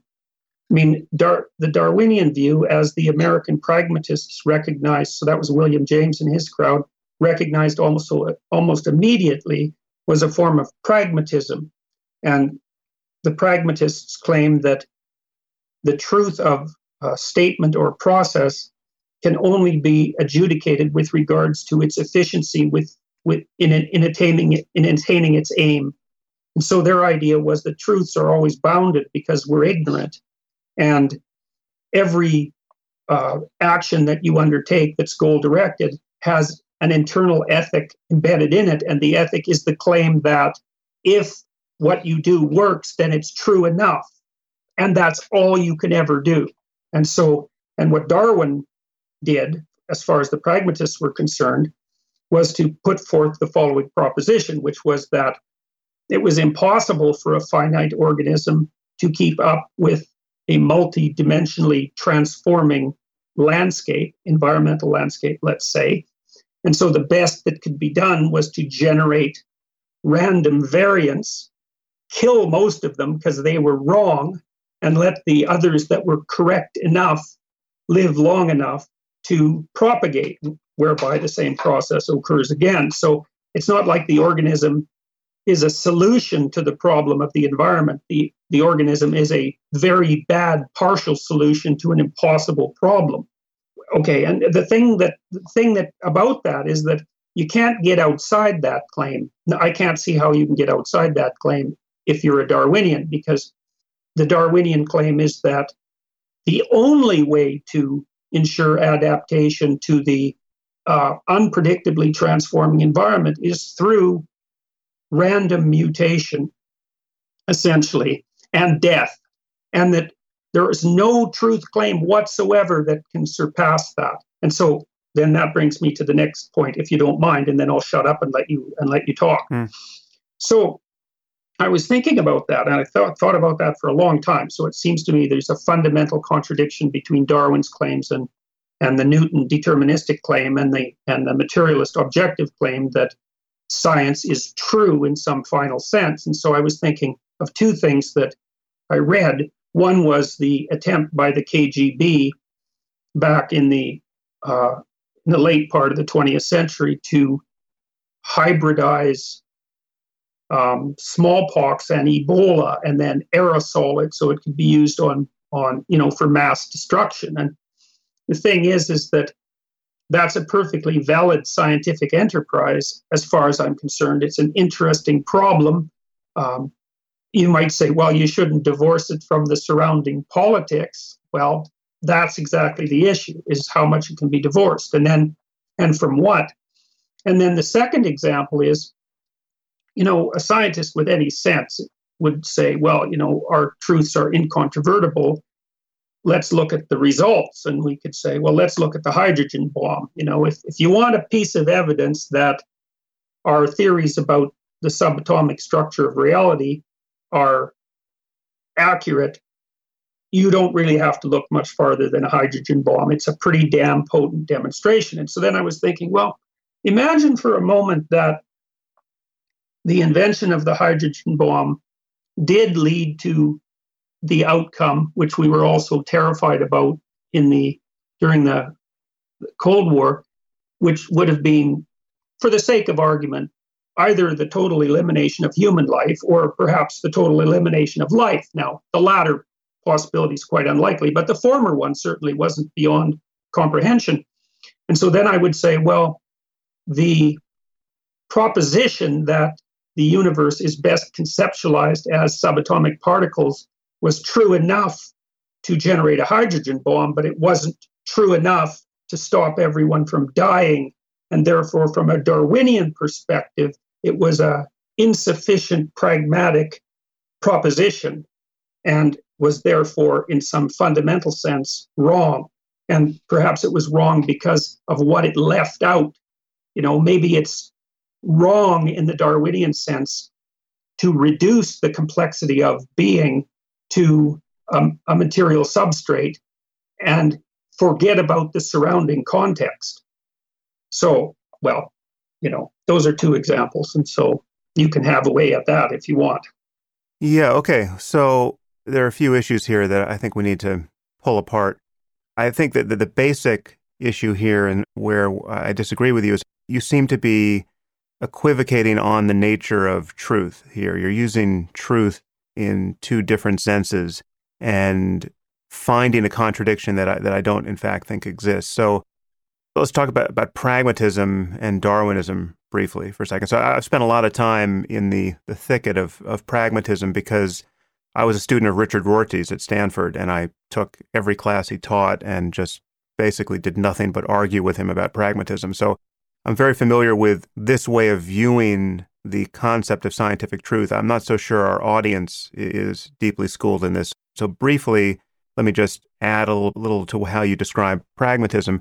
The idea is that we can never stand outside of human conversation and talk about reality as it is or truth as it is. We never come into contact with naked truth. All we have is our conversation and our tools of augmenting our conversation, scientific instruments and otherwise.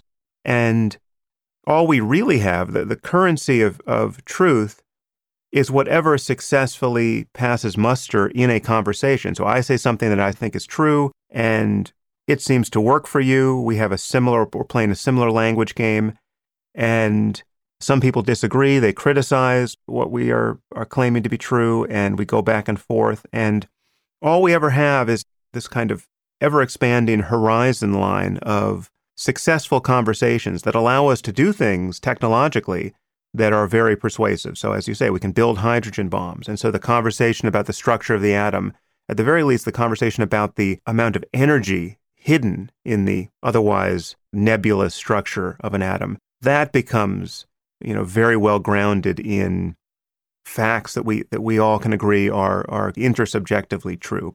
Yeah, well, that seems to weaken the claim that it's just within language, which is kind of a postmodern claim too, because it's very difficult for me to believe that the hydrogen bomb is what it is just because we agree what it is in conversation. It immediately reflects a world outside of language. That doesn't mean we get permanent and omniscient access to that world, but it's more than language as far as. So maybe I'm misunderstanding Rorty or I think you are understanding him. He will say that, again, all we ever have is our effort to organize the way the world seems to us with concepts and language, and we just have successful iterations of that and unsuccessful ones. And a hydrogen bomb explosion, no matter how big, assuming we survive it, still falls within this empirical context of an evolving language game. But to get back to some of your claims here, there's this claim you're making about the Darwinian basis of truth and knowledge, that there really is just survival, right? There's just, biological change selected against by an environment, and there's what works in that context, what is pragmatic in that context biologically, and there's what doesn't, and what doesn't gets you killed. Yeah. Now, obviously, that picture of how we got here is something that I agree with. Right. But our conception of truth and our conception of truth in general and scientific truth specifically, and even of Darwinian evolution within that subset of truth claims, that is not functioning by merely Darwinian principles. And this just goes to... Right, but that could be an objection to its validity. Like, there's no reason to assume, and don't get me wrong, like, I'm perfectly happy with science. I'm a scientist. But there's no reason to assume that our view of the world, our current scientific view of the world, isn't flawed or incomplete in some manner that will prove fundamentally fatal to us. As a working assumption, we can decide not to worry too much about that, and that's fine. But yes, I agree, and more fundamental than that, and I think this is the accurate version of the claim you're making. There is just the fact that within the Darwinian conception of how we got here, there's no reason to believe that our cognitive faculties have evolved to put us in error-free contact with reality. That's not how they evolved. I mean, we did not evolve to be perfect mathematicians or perfect logical operators or perfect conceivers of scientific reality at the very small, subatomic level, or at the very large cosmic level, or at the very old cosmological level. We are designed by the happenstance of evolution to function within a very narrow band of light intensities and physical parameters. The things we are designed to do very well are, recognize the facial expressions of apes just like ourselves, and to throw objects in parabolic arcs within 100 meters and all of that. And so Right. The fact that we are able to succeed to the degree that we have been in creating a vision of scientific truth and the structure of the cosmos at large that radically exceeds those narrow parameters, that is a kind of miracle. It's an amazing fact about us that seems not to be true, remotely true, of any other species we know about. And that's something to be celebrated, and it's a lot of fun to see how far we can get in that direction. But I would grant you that there are no guarantees as we move forward in that space. And in fact, we should be skeptical about how easy we can have it in this space. So partly I made the case that I made to indicate to you and the listeners where I'm starting from in some sense. So I think it's not unreasonable to assume that you're making the metaphysical claim in some sense that Darwinian truth is nested inside Newtonian truth. I wouldn't call it Newtonian. Let me just change your words a little bit, but it may be a distinction without a difference here. But I would oppose realism, scientific realism, and even moral realism. I consider myself a moral realist. I think there are right and wrong answers to moral questions. I would oppose realism with pragmatism. And the core tenet of realism for me is that it's possible for everyone to be mistaken. It's possible for there to be a consensus around truths that are in fact not true. It's possible to not know what you're missing. There's a horizon of cognition beyond which we can't currently see, and we may be right or wrong about what we think exceeds our grasp at the moment. And so that's something that the pragmatist can't say. The pragmatist has to locate truth always within the context of existing conversations, existing consensus. And in this Darwinian conception of truth, you are saying that there's just what works for us biologically, pragmatically, as apes on Earth now. And there's no larger context of truth claims that we can make that situates that in a larger sphere where you can intelligibly say that everyone is wrong about something. Well, it's complicated, and I wouldn't say I'm saying exactly that. I certainly don't agree with the language game part of it. And see, if you think of the Darwinian process as something you can't escape, like there's no outside of it, and partly the reason for that is that you're just too damn ignorant to get outside of it in any transcendent manner. Now, you might say, well, you can do that to some degree with science, and I'm not going to argue with that. But before you move on, let me just understand the claim, because it seems to me we are outside of it in every respect where you want to emphasize the Darwinian component of it. So we're outside of the implications that, certain phenotypes would have killed you outright 5,000 years ago, whereas now we have a civilization. Let's let that one fade out. Hopefully you found some threads to follow in that episode if it was your first time, or perhaps our lead-in helped you hear it in a new way if this wasn't your first listen.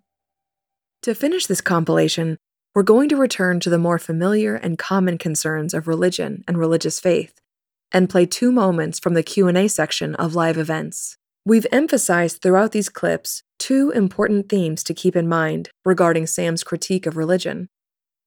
One theme is that he doesn't shy away from criticizing specific beliefs. The other theme is that Sam's ire for religion comes from a place of empathy toward its deepest spiritual goals. We have a compilation dedicated to Sam's focus on meditation and mindfulness, which can sound superficially friendlier to some Eastern religious frameworks. But Sam is fiercely secular in his defense of spiritual and transcendent experience, and he's determined to wrestle these indispensable aims away from the unnecessary, corrosive, and static epistemologies of religion. But that second theme does have an interesting shadow. Many people contend that religious structures are social necessities that forge the path for these spiritual experiences. They have rich histories of tradition, song, food, games, and art that bind people to something meaningful and can't be haphazardly erased without personal and societal disaster. Sam was presented with this precise type of challenge in the Q&A section of a solo live event that he hosted for his book, Waking Up, in 2014. My question has to do with the project of creating a secular institution of spirituality. And it seems to me that the creation of the moral teamwork and community that happens in religion is part of the diamond and not part of the dunghill. And I'm wondering, when you think about that, this project that lies before us of creating cultural institutions that have rites of passages and buildings to go to on Sundays and so on, could you just talk about what are the issues that come up for you, or what your vision looks like when you think about that project? Yeah, it's a big project. I don't know. I mean, on one level, it's money. I mean, so it's just imagine what it would take to build a beautiful building in San Francisco that was dedicated to whatever this vision is. I mean, we name this thing, and then we now all of us here and all of our friends decide, well, we want to build a building.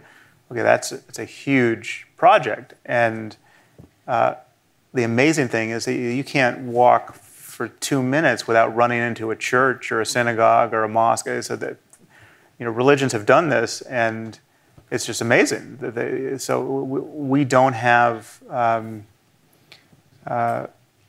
It's a generational project, but we have piecemeal ways of getting it, and I think we have to notice that those piecemeal ways are surrogates for what people are getting out of religion. So you have like a conference like TED, which is, great and fun and brings a lot of people together, and smart things are talked about, and then it gets disseminated, and that's, I would love it if we had a sort of a mini TED conference in every city, every Sunday, in 100 different buildings. I mean, that would be, and you could make it better than a TED conference, where you could make it slanted in more toward this area than just, the usual TED fair. But it would be great to have a building that you could go to where every Sunday you get together with like-minded people and something incredibly profound and interesting was being talked about, and then you could all hang out for a few hours, that would be great.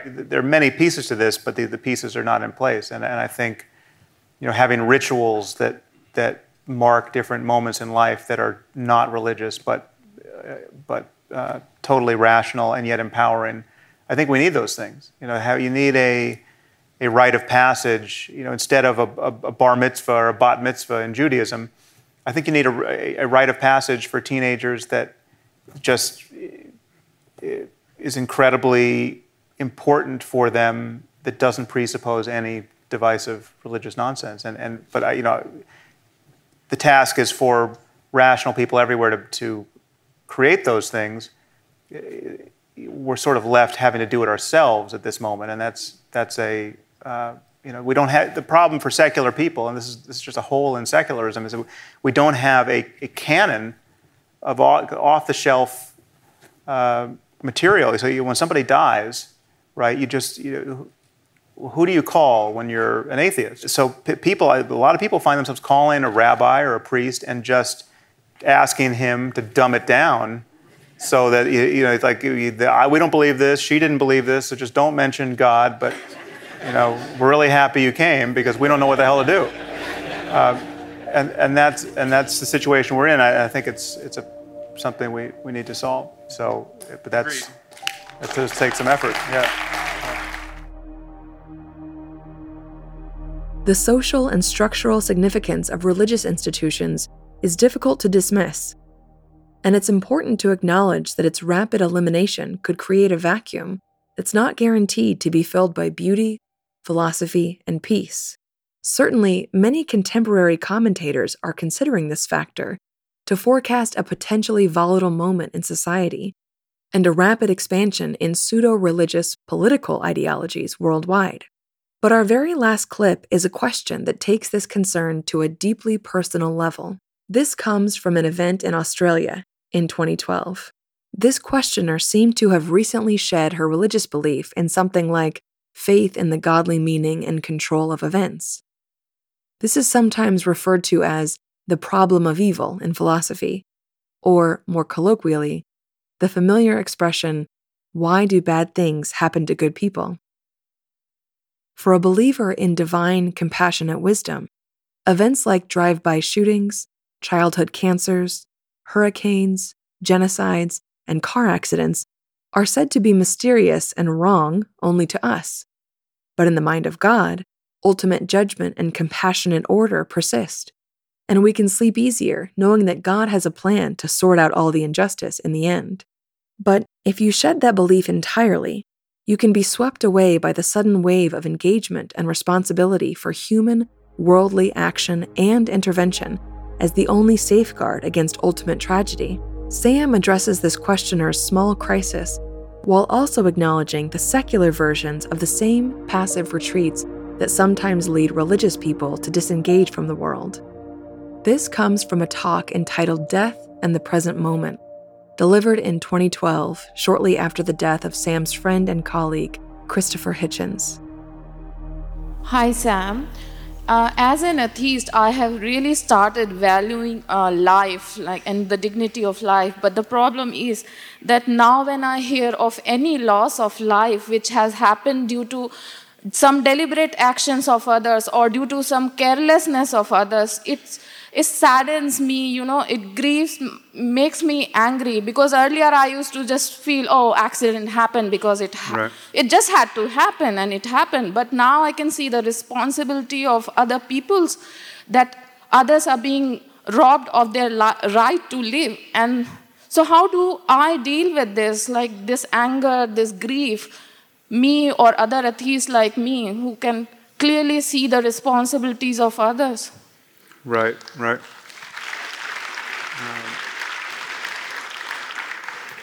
Well, as I said, the change in attitude that I just recommended, I kind of smuggled mindfulness meditation into this talk and foisted it on 4,000 atheists. So you're now all Buddhists. I'm sorry to have done that to you. But it is an antidote to that kind of suffering. I mean, when you look closely at the mechanics of your own suffering, you find that when you're suffering, you are lost in thought. Now, that may seem like the pushback you immediately get from that is that, well, some things are worth suffering over. You mean to tell me that, my child dies and I could stop suffering if I just, break the spell of thought? Yes, to some degree. I mean, but it's damn hard to do when the bar is set that high, when you're dealing with the death of someone close to you. But it is the experience of so the thing you just did for 5 minutes is something that I have done. I've gone on retreat for weeks and months at a time, and in silence for 18 hours a day, just did that exercise. And so it takes a long time to realize how much thought is clouding your experience of the present moment, and how much how much of our kind of mediocrity and how we feel moment to moment is just a matter of us continually thinking, this undercurrent of thought. And so when something terrible happens, the undercurrent of your thought is all of these kind of grief-stricken ideas. I'll never see her again. The memory of how much you loved her, back and forth, and you're buffeted by thought ceaselessly. And for most of us, there is no alternative but we're just hostage to the contents of the next thought. And if there's relief to be found in the face of death and loss, the relief is to bear down upon the present moment and become interested enough in the present moment so that you can notice that to some degree consciousness is equanimous even in the presence of that kind of emotional pain. And it does, and then it does erode the pain of that pain. And again, to some degree, it's a kind of framing issue. It's the difference between thinking that the pain in your arm is because you're now getting so good at lifting weights, or thinking that it's because you've got bone cancer. It could be the exact same sensation, but that the framing the difference is total. And so what I'm recommending to you is many good things come from training. We give no thought to training the mind. We give a lot of thought to training our body. We give a lot of thought to training, to physical health. We give a lot of thought to getting more information, education, understanding more about the world, more facts. We give very little thought to training attention itself. And one of the dividends paid, and there's a fair amount of neuroscientific research on this point, on specifically the point of mindfulness meditation, is that emotional self-regulation and many cognitive improvements, many good things happen when you can actually just drop your stress and the automaticity of thinking for a moment and just be aware of the next sensation, the next thought, the next moment of a mood. And there's just our experience is a flow in the present moment, and there's relief to be found there, but it can be kind of hard won. It takes training. It takes a commitment to not merely brooding and thinking, and that's again. And that's, I'm not discounting the utility of thought, and I'm not discounting the importance of sorting out the world. There's a quietistic bias among meditators that I think is completely dysfunctional. And we don't want a culture of people who are not engaged and not trying to improve the world. But if there's any kernel of truth in the religions we so deplore, and they are just a carnival of errors, the truth is that it's possible to sink into the present moment in such a way as to find it sacred and to cease to have a problem.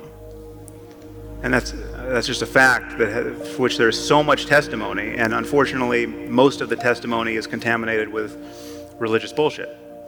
So that's really good.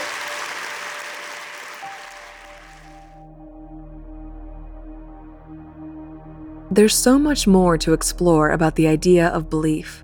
Any deep investigation quickly finds itself intertwined with considerations of neurobiology, free will, morality, scientific methods, spirituality, and even politics.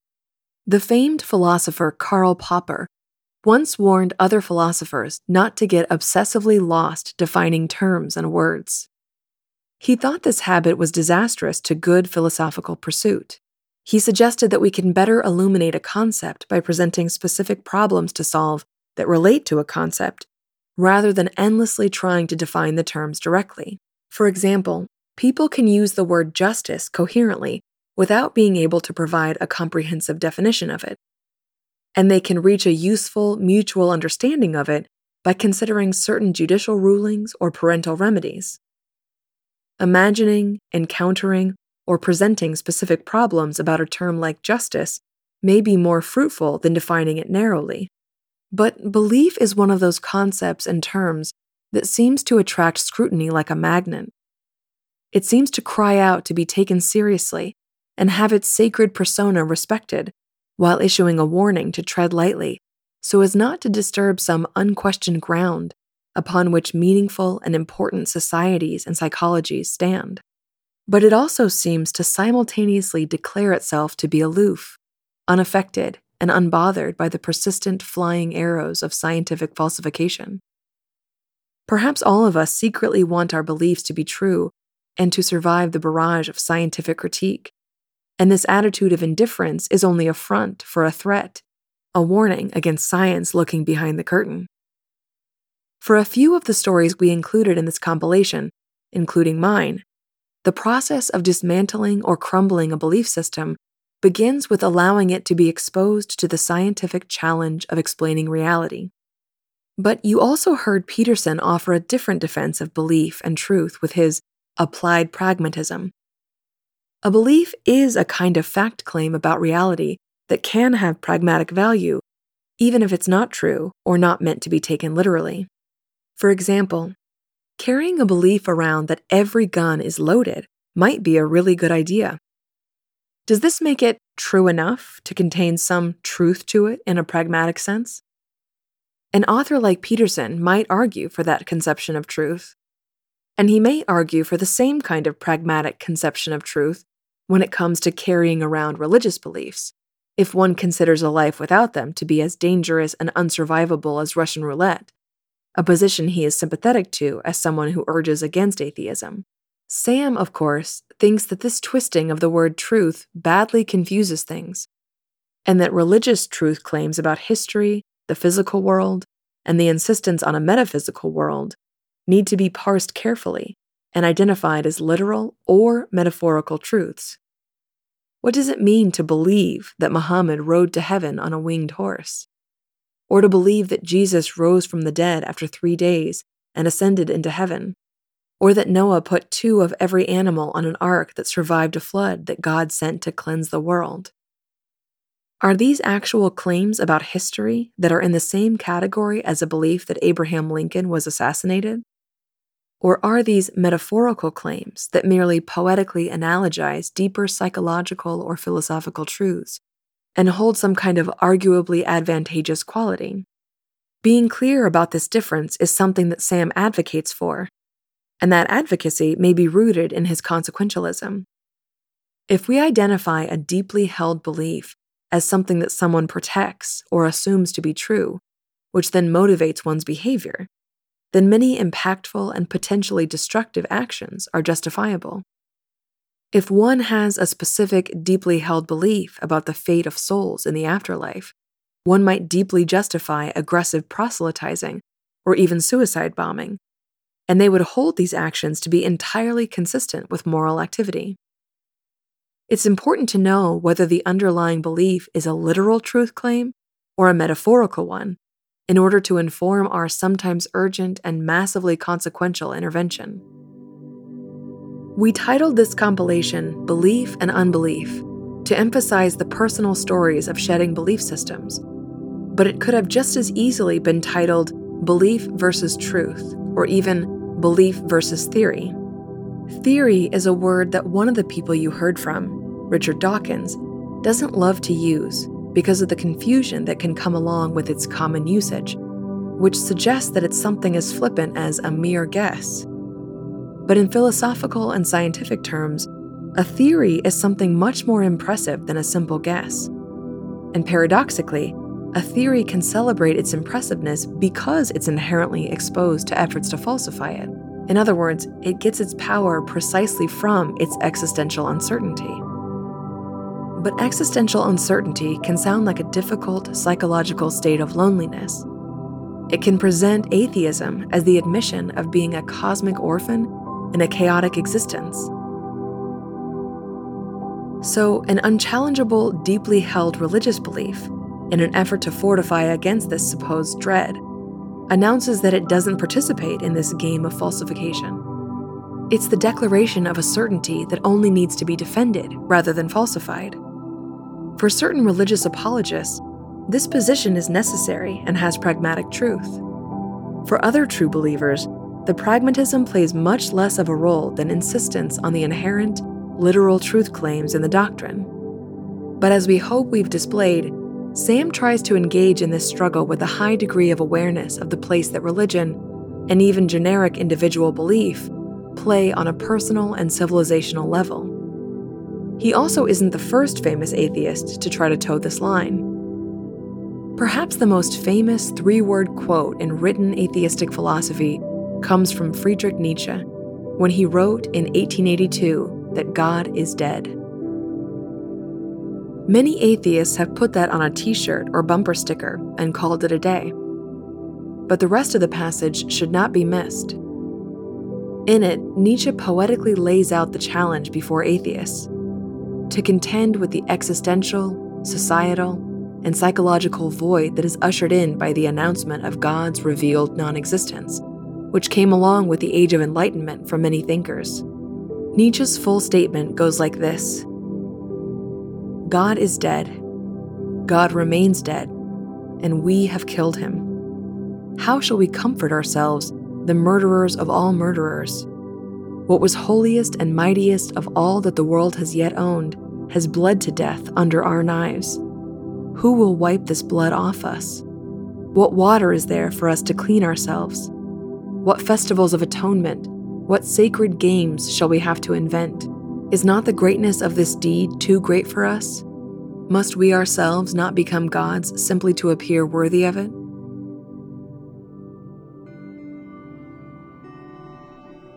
Sam has taken Nietzsche's challenge to heart and poured much of his effort into developing meditative tools, practices, mindsets, and lessons to try to approach the greatness of that deed. If belief is an understandable but hollow clinging to ultimate certainty, then unbelief is the beginning of stepping into an unknown, messy world, and the infinite process of problem-solving, truth-seeking, and meaning-making. Speaking as someone who has moved from belief to unbelief, I can endorse the shift as profoundly important and horizon-expanding. And even if the personal and social aspects aren't always easy, falling in love with the endless exploration of existence, armed only with the uncertainty of scientific theory and boundless curiosity, is something I cherish. And having Sam's public efforts to make sense of the world available doesn't hurt either. Here is suggested reading, listening, and watching on the subject of belief and unbelief. The episodes of Making Sense featured in this compilation were episodes 81, 12, 175, 105, 62, and 61. As always, we recommend listening to the full episodes, as they cover much more ground than was included here. But it's especially important with these episodes, as we were only able to include a small part of the intricate personal stories. As we mentioned, there are several other Making Sense episodes that would have fit in with this subject. To name just a few, Sam spoke to Richard Dawkins about evolution and atheism live on stage in episodes 57 and 60. He's spoken about Islam with Ayaan Hirsi Ali, Shadi Hamid, and Majid Nawaz in episodes 50, 55, and 59. Sam also spoke about political emergencies related to Islam with Graham Wood, Fareed Zakaria, and Douglas Murray in episodes 82, 83, and 85.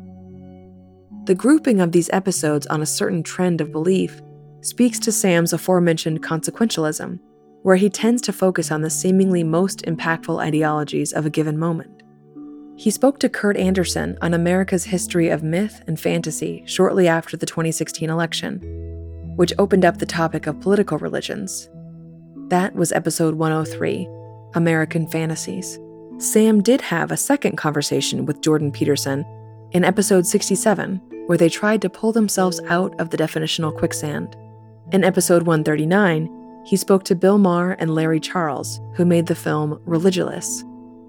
We could go on, but this list should be plenty to get you going.